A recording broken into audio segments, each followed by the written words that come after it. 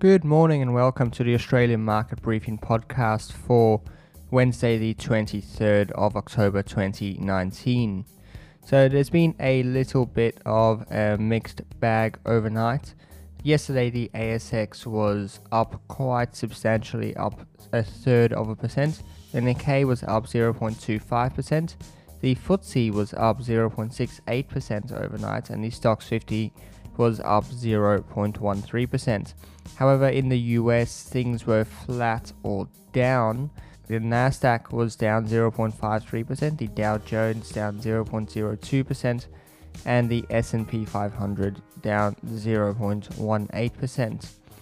In terms of currencies, the British pound has been losing ground as Brexit has run into some delays, and the Aussie dollar has also lost a little bit of ground, about 0.1% to the US dollar.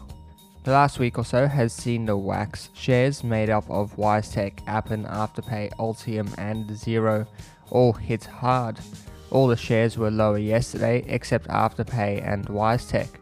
Afterpay rose slightly and WiseTech is still in a trading halt after the second report from J Capital was released on Monday. They are yet to respond to the second report.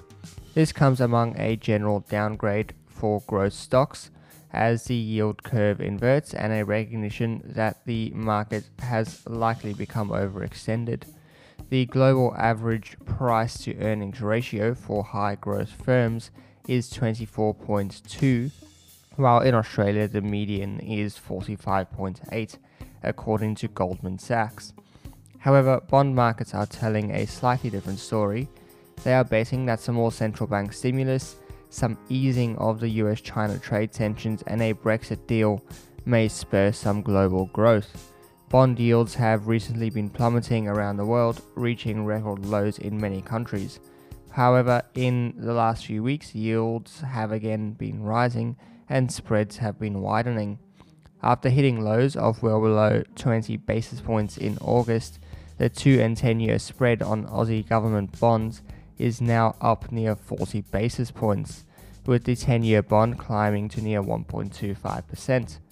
The amount of negative yielding debt in the world has also fallen below $14 trillion, which it reached at the end of July. What was looking hopeful for Brexit has now well and truly gone off the rails. MPs last night vetoed Johnson's attempt at getting his deal through Parliament. MPs voted 322 to 308 against debating the deal on a faster 3-day schedule. This makes it virtually impossible to get the deal through on time. It now seems that the EU will either have to grant an extension or Britain will leave the EU next week without a deal. If an extension is granted, it will likely be until January the 31st. That is all we have for today. Thank you for listening. I will be back tomorrow with another episode. Hey guys, thank you for listening to that episode of Australian Market Briefing. Just thought I'd let you know about the other podcast I do, which is called Business as Usual. I do it with my friend Matt Burris from the Millennial Investor YouTube channel, and we get together every week and have a discussion about what is going on in the markets in a bit of a longer form that I do on this podcast.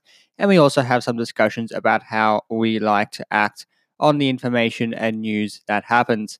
So be sure to check us out. You'll find it on any podcasting platform. Just search for Business as Usual. Our thumbnail is a little blue square and it has a city silhouette in the background. Thank you.